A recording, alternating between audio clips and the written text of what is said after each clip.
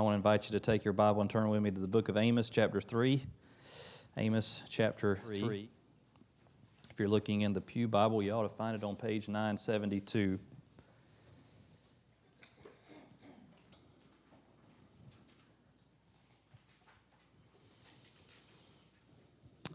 A lot of people think about the Bible as if it were a book of answers, to any question we might have.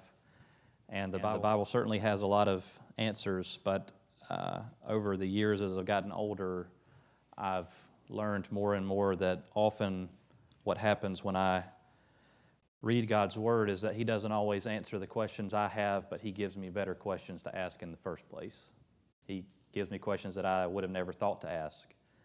And I want to begin this morning with a question like that, one that I think is raised here in Amos.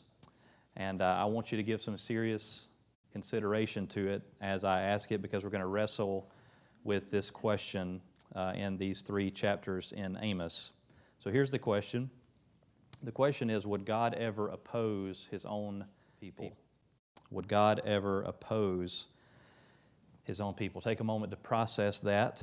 Would God ever oppose His own people? A lot depends on how you define the word oppose. There are many places in Scripture where God's people take comfort in the fact that God is for them. Psalm 56, "This I know that God is for me. What can man do to me?" Psalm 118, "The Lord is on my side. I will not fear. What can man do to me?" Romans 8, "If God is for us, who can be against us? He who did not spare His own Son, but gave Him up for us all, how will He not also with Him graciously give us all things?" So if you are in Christ, God the Father gave up His own Son for you. The Son died and was raised and is interceding for you. The Spirit has been given as a guarantee of God's unwavering commitment to you. So yes, God is eternally for His people. And yet, in one of those strange things, the Bible also declares another truth. And these truths may seem at first contradictory until you listen to what the prophet Amos has to say. Psalm 119, "It is good for me that I was afflicted, that I might learn your statutes." And just in case we thought that maybe the affliction came from someone other than God, the psalm goes on to say, "I know, O Lord, that in faithfulness you have afflicted me." Proverbs 3, "My son, do not despise the Lord's discipline, for the Lord reproves him whom He loves." So 2 truths that seem contradictory at first glance. One is that God is eternally for His people, and the other is that God sometimes afflicts His people. He sometimes, if we might use the phrase, opposes His people. And I want us to see the connection between those 2 truths this morning here in Amos. And here's how I want to summarize it in one sentence. And this is going to be kind of our big idea that we're going to try to wrestle with in these 3 chapters. Because God is eternally for His people, He sometimes temporarily opposes them. Because God is eternally for His people, He sometimes temporarily opposes them. We're going to wrestle with that truth here in Amos. We're going to start in Amos chapter 3, verse 1. "Hear this word that the Lord has spoken against you, O people of Israel, against the whole family that I brought up out of the land of Egypt." Now just pause there and notice what God has done, how He has been for His people. He's brought them up out of the land of Egypt, and yet now He is speaking a word against them. Those 2 truths are not contradicting one another. They are working together. Verse 2, "You only have I known of all the families of the earth. Therefore, I will punish you for all your iniquities. Do 2 walk together unless they have agreed to meet? Does a lion roar in the forest when he has no prey? Does a young lion cry out from his den if he has taken nothing? Does a bird fall in a snare on the earth when there is no trap for it? Does a snare spring up from the ground when it has taken nothing? Is a trumpet blown in a city and the people are not afraid? Does disaster come to a city unless the Lord has done it? For the Lord God does nothing without revealing His secret to His servants the prophets. The lion has roared, who will not fear? The Lord God has spoken, who can but prophesy? Proclaim to the strongholds in Ashdod and to the strongholds in the land of Egypt, and say, Assemble yourselves on the mountains of Samaria and see the great tumults within her and the oppressed in her midst. They do not know how to do right, declares the Lord, those who store up violence and robbery in their strongholds. Therefore, thus says the Lord God, An adversary shall surround the land and bring down your defenses from you, and your strongholds shall be plundered. Thus says the Lord, as the shepherd rescues from the mouth of the lion 2 legs or a piece of an ear, so shall the people of Israel who dwell in Samaria be rescued with the corner of a couch and part of a bed. Hear and testify against the house of Jacob, declares the Lord God, the God of hosts, that on the day I punish Israel for his transgressions, I will punish the altars of Bethel, and the horns of the altar shall be cut off and fall to the ground. I will strike the winter house along with the summer house, and the houses of ivory shall perish, and the great houses shall come to an end, declares the Lord. Let's stop there and we'll pray together. Lord, we're thankful for how you spoke through your prophet Amos so many years ago, and how he felt, as we can hear even in this passage, a burden that you have spoken, who can but prophesy? And so, Lord, I pray that although I am not inspired by you in the same way that he was, that I would be faithful to your word, to what you have spoken. And Lord, that we would be attentive to what you have spoken. Lord, that we would set aside whatever other thoughts we might have, except what you would have to say to us, because you have indeed spoken. And so would you give us ears to hear this morning? And we pray all this in Jesus' name. Amen. Amen. We're gonna focus really this morning on verse 2, because I don't know if some Amos scholar would disagree with me, but my suggestion is that pretty much all of what God says to Israel through Amos can be found in some seed form in chapter 3, verse 2. So we're going to use this verse as kind of a springboard for this whole section of the book. So let's look carefully at verse 2. God says, You only have I known of all the families of the earth. Therefore I will punish you for all your iniquities. Now, when God says, You only have I known of all the families of the earth, of course, He is not saying, I'm only aware of this one nation on earth, as if He were oblivious to the existence of every other people but Israel. When God says, You only have I known of all the families of the earth, He means you are the only people with whom I have chosen to enter into a covenant relationship. In fact, not to be graphic in any way, but it might be helpful to think about the word know there in the way that the Old Testament uses it. Adam went into his wife and knew her, and she conceived and bore a son and gave the son the name Seth, or what have you. That's the kind of relationship that we're talking about here, a covenant relationship. God is the husband, Israel is the wife.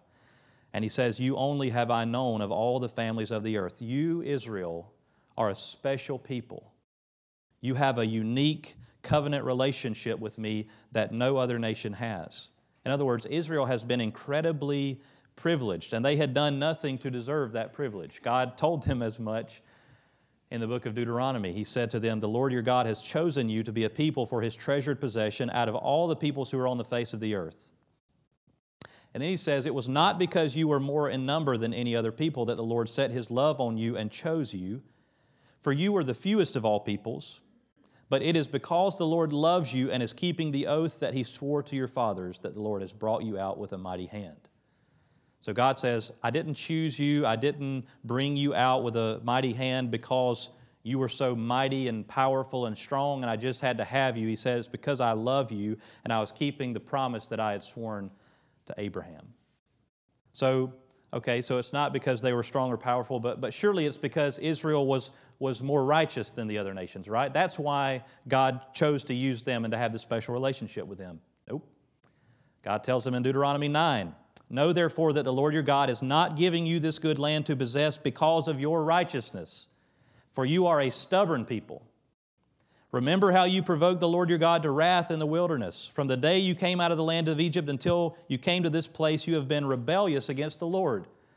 So it's not because they were powerful, it's not because they were many in number, it's not because they were righteous. So when God says here through Amos, you only have I known of all the families of the earth, we need to know that relationship was not on the basis of Israel's strength or righteousness or any other kind of thing that would make them desirable to the Lord. It was purely because of His unique, unearned love toward them.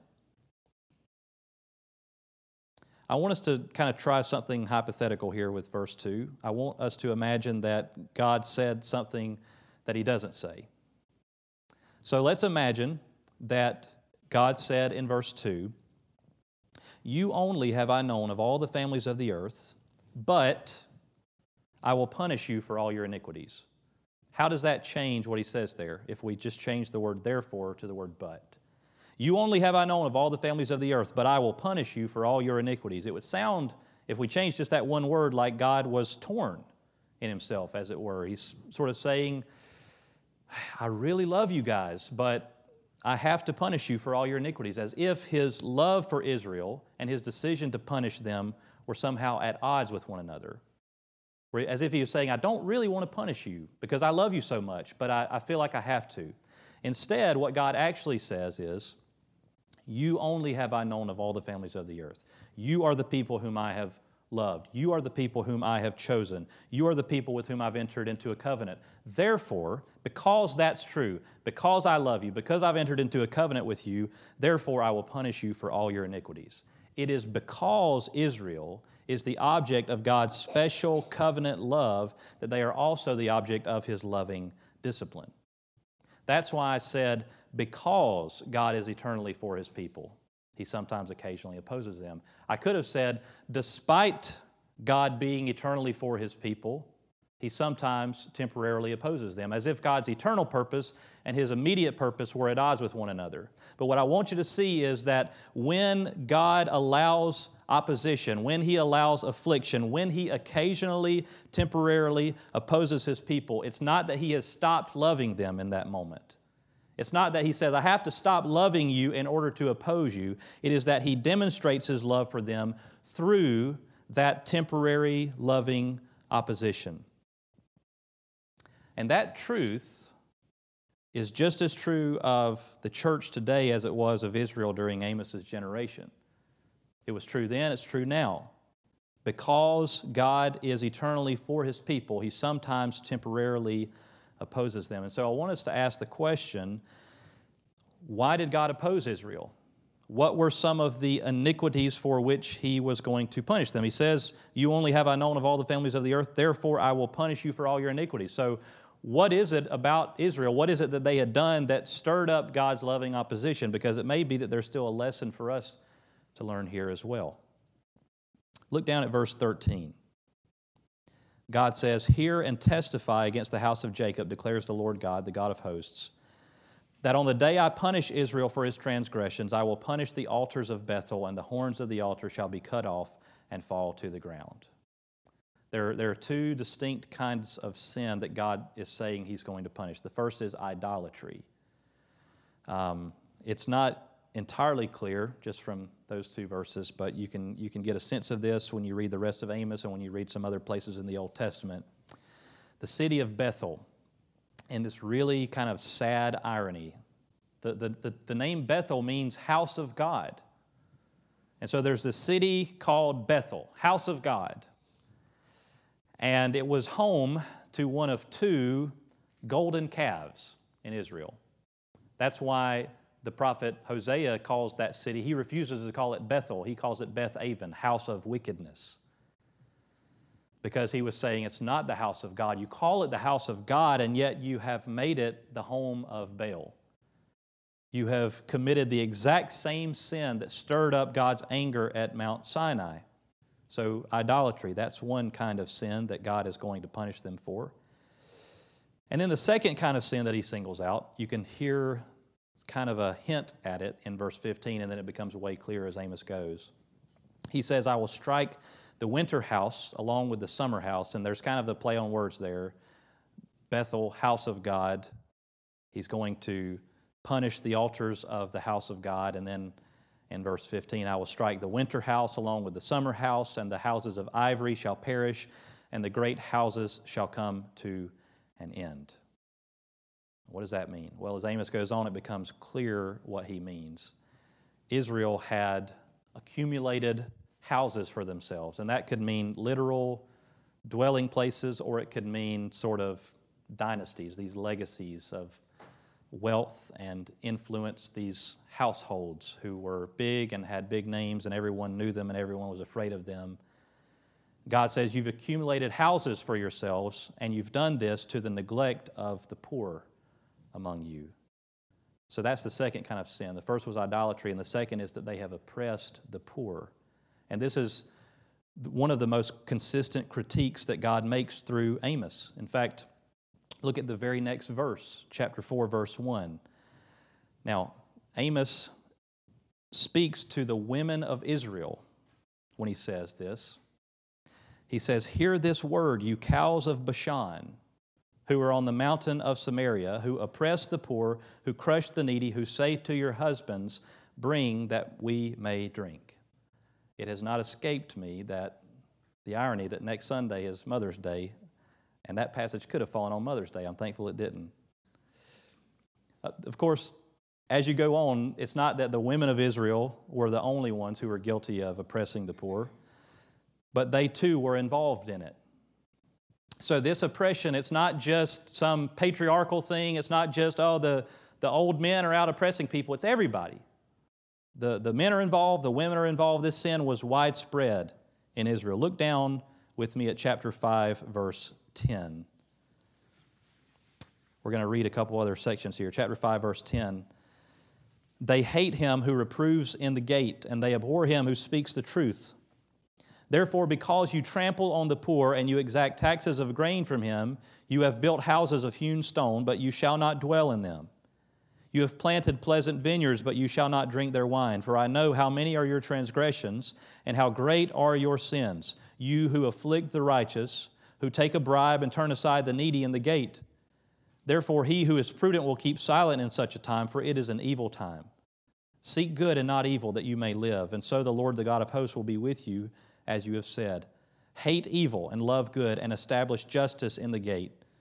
It may be that the Lord, the God of hosts, will be gracious to the remnant of Joseph. So what God is showing Israel through Amos is that we cannot claim to be right with God if we will not do right by our fellow image bearers. In fact, Amos is one of many prophets through whom God tells his people that their religious activity is disgusting to him if it is not accompanied by a desire to obey him by doing justice to the most poor and oppressed. Look down at chapter 5, verse 21. I despise your feasts, and I take no delight in your solemn assemblies. Even though you offer me your burnt offerings and grain offerings, I will not accept them. And the peace offerings of your fattened animals, I will not look upon them. Take away from me the noise of your songs. To the melody of your harps I will not listen. But let justice roll down like waters, and righteousness like an ever-flowing stream. Now let me try to just kind of put this in some context for us.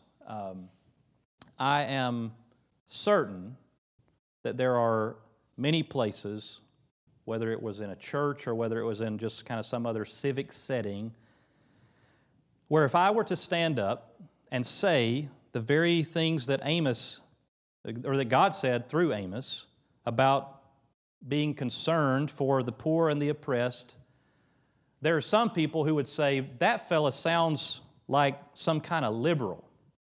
He's this kind of bleeding heart social justice warrior who is too woke for his own good. I mean, I'm not speculating, because what Martin Luther King Jr. quoted from Amos 5:24 quite often. And what did people do? They called him a communist and a socialist and all this sort of stuff. But folks, this is Bible 101.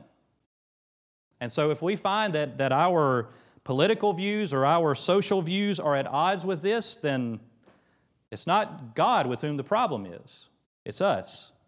There are few things that God is clearer about than His concern for the most vulnerable in society.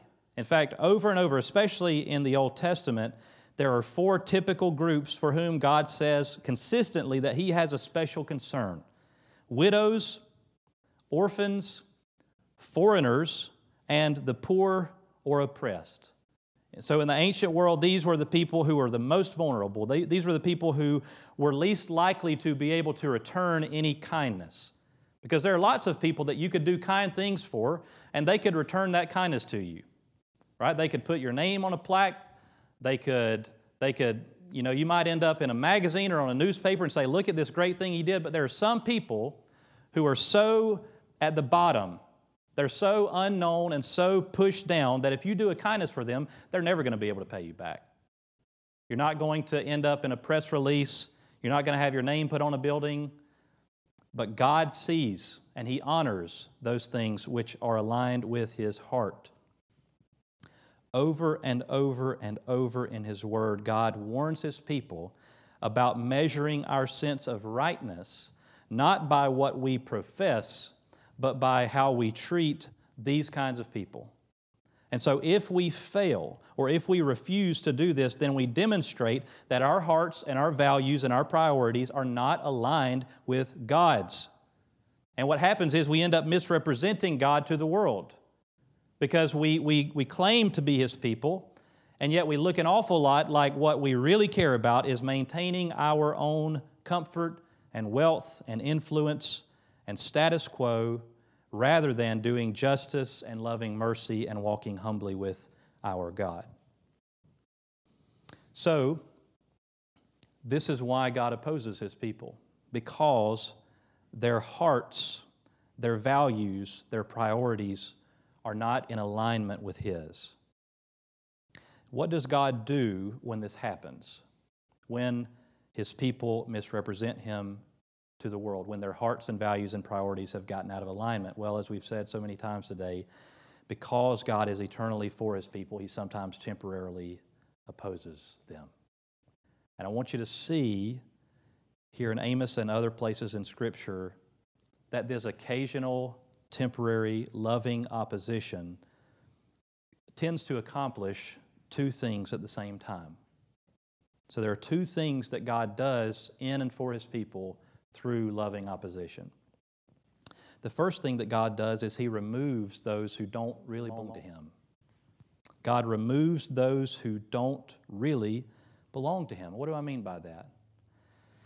Well, it was true in Amos's generation, and it's still true today, that there have always been some who outwardly associate with God's people, but who do not truly belong to the Lord. Not every Israelite truly had faith in the Lord. Not everyone who attends church or calls themselves a Christian today is truly born again.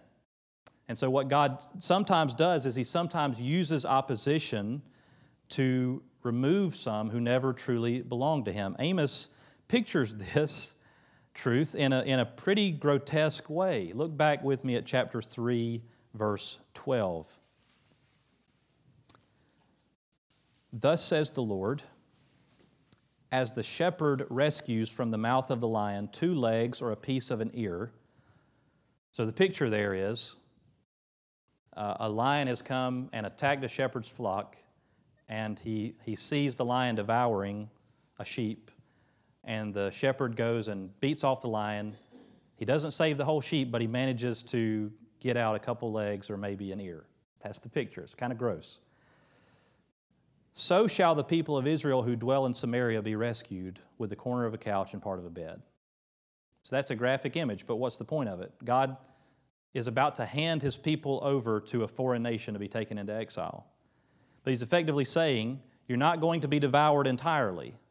Israel's not going to be wiped off the face of the earth. Why? Well, most importantly, because He still has a Redeemer that He has to send from Israel, and He's not going to allow that promise to be null and void. And so God is saying, I'm going to go and I'm going to snatch a remnant out of the mouth of the lion. It's not going to be like it was. It might be a leg or an ear or part of a couch or something like that. Not everyone's going to make it, but some will. He says something similar in chapter 5, verse 3. He says, "For thus says the Lord God, the city that went out 1,000 shall have 100 left, and that which went out 100 shall have 10 left to the house of Israel." So Israel's going to be greatly diminished, he says, through the exile, but they will not be totally annihilated. And then look again at chapter 5, verse 15. We read this just a minute ago. He says, "Hate evil and love good, and establish justice in the gate. It may be that the Lord, the God of hosts, will be gracious to the remnant of Joseph." So this imminent judgment that Israel is going to endure is a picture of final judgment. Because there is coming a day when, as Jesus said, the tares are going to be sifted from the wheat. The chaff is going to be driven away by the wind. The goats are going to be distinguished from the sheep. And until that day, in every generation, there will be some who are outwardly associated with the people of God, but who are not truly children of God. In every generation, Amos, and in the early church, and in the Reformation, and today, in every era, there have been goats who go to church with the sheep. There have been tares who grow among the wheat. There's coming a day when those things are going to be perfectly sifted out, but for now, it's not always easy to see which is which. But the point is that there are many examples, both in Scripture and in history, of God occasionally using affliction to drive away some of the chaff before that final day. You can hear that truth articulated clearly in 1 John 2, where John describes some people who had apparently professed faith in Christ. They had said, "We follow Jesus, we trust in Him," and all those kind of things. They had been outwardly associated with the church, but then they wandered away. They denied the faith. They said, "We don't believe that Jesus was really in the flesh, and we don't believe that you should love one another," and those kind of things. And so John writes, "They went out from us, but they were not of us. For if they had been of us, they would have continued with us. But they went out that it might become plain that they all are not of us." These are not people who, said, "I'm going to go to church down the road." These are people who said, "I'm walking away from the faith. I'm leaving. I'm no longer a Christian." Or maybe I'm still going to call myself a Christian, but I'm going to define it in a way that the Bible doesn't define it. John says they were not really ever of us. Because if they were really of us, they would have continued with us. Meaning, if they were really born again, if they were really, truly in Christ, then they would endure. But the fact that they have not endured shows that they were never born again in the first place. So that's the first thing that God accomplishes through His occasional, temporary, loving opposition. He reveals those who are truly His, and He removes those who do not belong to Him. The second thing that God does through His loving opposition is He refines those who do belong to Him. God refines those who do belong to Him. Affliction is sometimes like a chisel. It chips away large chunks that don't belong on the final sculpture, and then it refines areas that need to be sanded and polished. And so when God lovingly opposes His own people, those who truly belong to Him are disciplined and refined. They're not lopped off of the block, but there are things in their life that are chipped away at, things that have to change, and they become more holy because God loves them and they belong to Him. I quoted earlier from Proverbs 3 as an example of one of the places in Scripture where we hear God opposing or afflicting His people. "My son, do not despise the Lord's discipline or be weary of His reproof, for the Lord reproves him whom He loves." The author of Hebrews quotes that verse from Proverbs and then adds this God-inspired commentary. This is from Hebrews 12. He says, "It is for discipline that you have to endure. God is treating you as sons. He disciplines us for our good, that we may share His holiness. For the moment, all discipline seems painful rather than pleasant, but later it yields the peaceful fruit of righteousness to those who have been trained by it. Now, I'm fully aware that if I were to be speaking to a block of stone right now, and we're imagining in this hypothetical scenario that this is an animate block of stone that is capable of thought, and I were to say to this block of stone, hey, the sculptor's coming along, and he's got his chisel, and he's got his sanding block and his paper, and he's going to come along and he's going to start chipping away some things at you. The block might think, that doesn't sound awfully fun. But I want you to hear in Hebrews 12 how this is meant to be an encouragement to us. The author of Hebrews goes on to say in the next few verses, he says, "Therefore lift your drooping hands and strengthen your weak knees, and make straight paths for your feet, so that what is lame may not be put out of joint, but rather be healed." So, to use the analogy, here comes the sculptor. He's going to chisel away, but if you truly belong, if you're truly in Christ, you're not going to be chopped off. You're not going to be put out of joint, but you're going to be healed. He goes on to say there in Hebrews 12, "Strive for peace with everyone and for the holiness without which no one will see the Lord. See to it that no one fails to obtain the grace of God, that no root of bitterness springs up and causes trouble, and by it many become defiled." So, here's the practical principle for us. How do we apply this? When a child of God faces difficulties or afflictions, you need to know that it's not that God is angry at you. All of God's wrath has been perfectly dealt to Christ on the cross. So when God looks at me, if I'm in Christ, He's not mad at me. He's not angry at me. If you're in Christ, He's not mad at you or angry at you. It is because He loves you, though, that He disciplines us for our good, so that we may share His holiness. God is unwilling to leave us as we are. He's perfectly willing to accept us just as we are, but He's not willing to leave us just as we are. So when we experience difficulties or afflictions, we need to stop and ask, okay, Lord, what are you teaching me? What are you doing in this? What are some sins in my life about which you're trying to get my attention? Not because you're angry at me, but because I know I'm not sinless. So what is it that you're trying to do? What are you trying to awaken me to that I can repent of, that I can be sanctified in?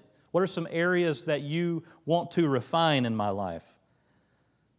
It may be that we need to ask, okay, Lord, are you trying to help me see that some of my values and some of my priorities haven't been aligned with yours?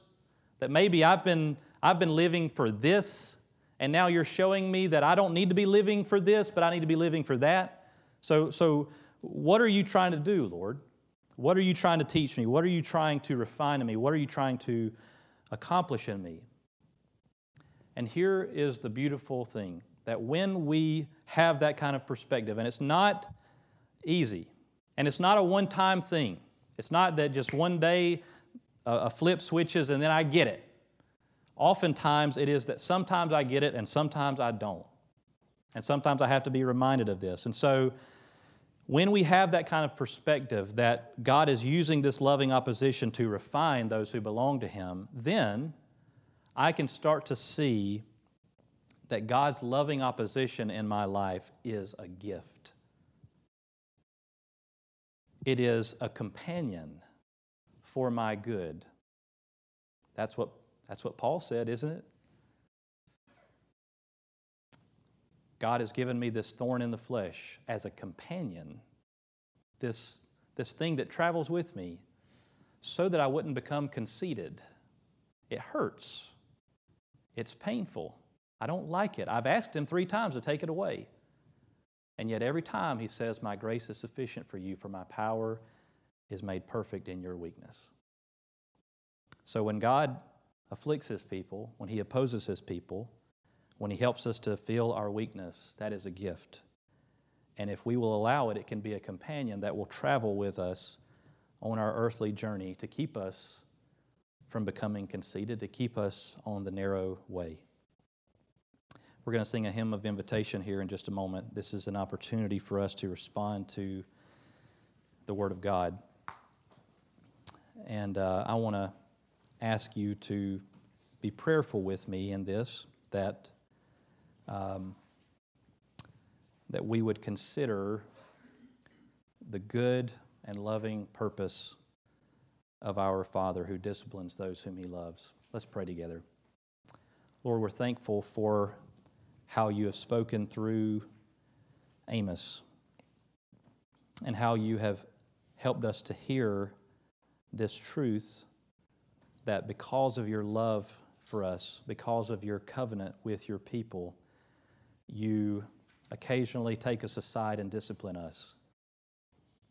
You punish us for our iniquities, not because You are angry with us, not because You harbor any wrath toward us, but because You love us. We're thankful that in Christ we have an advocate with You, Jesus Christ, the righteous. We're thankful that He is the one who is the propitiator of sin, the one who has removed Your wrath and made You agreeable to us. And I pray, Lord, that we would be reminded of that truth today. I pray, Lord, that You would help us to ask those questions of what are You trying to accomplish?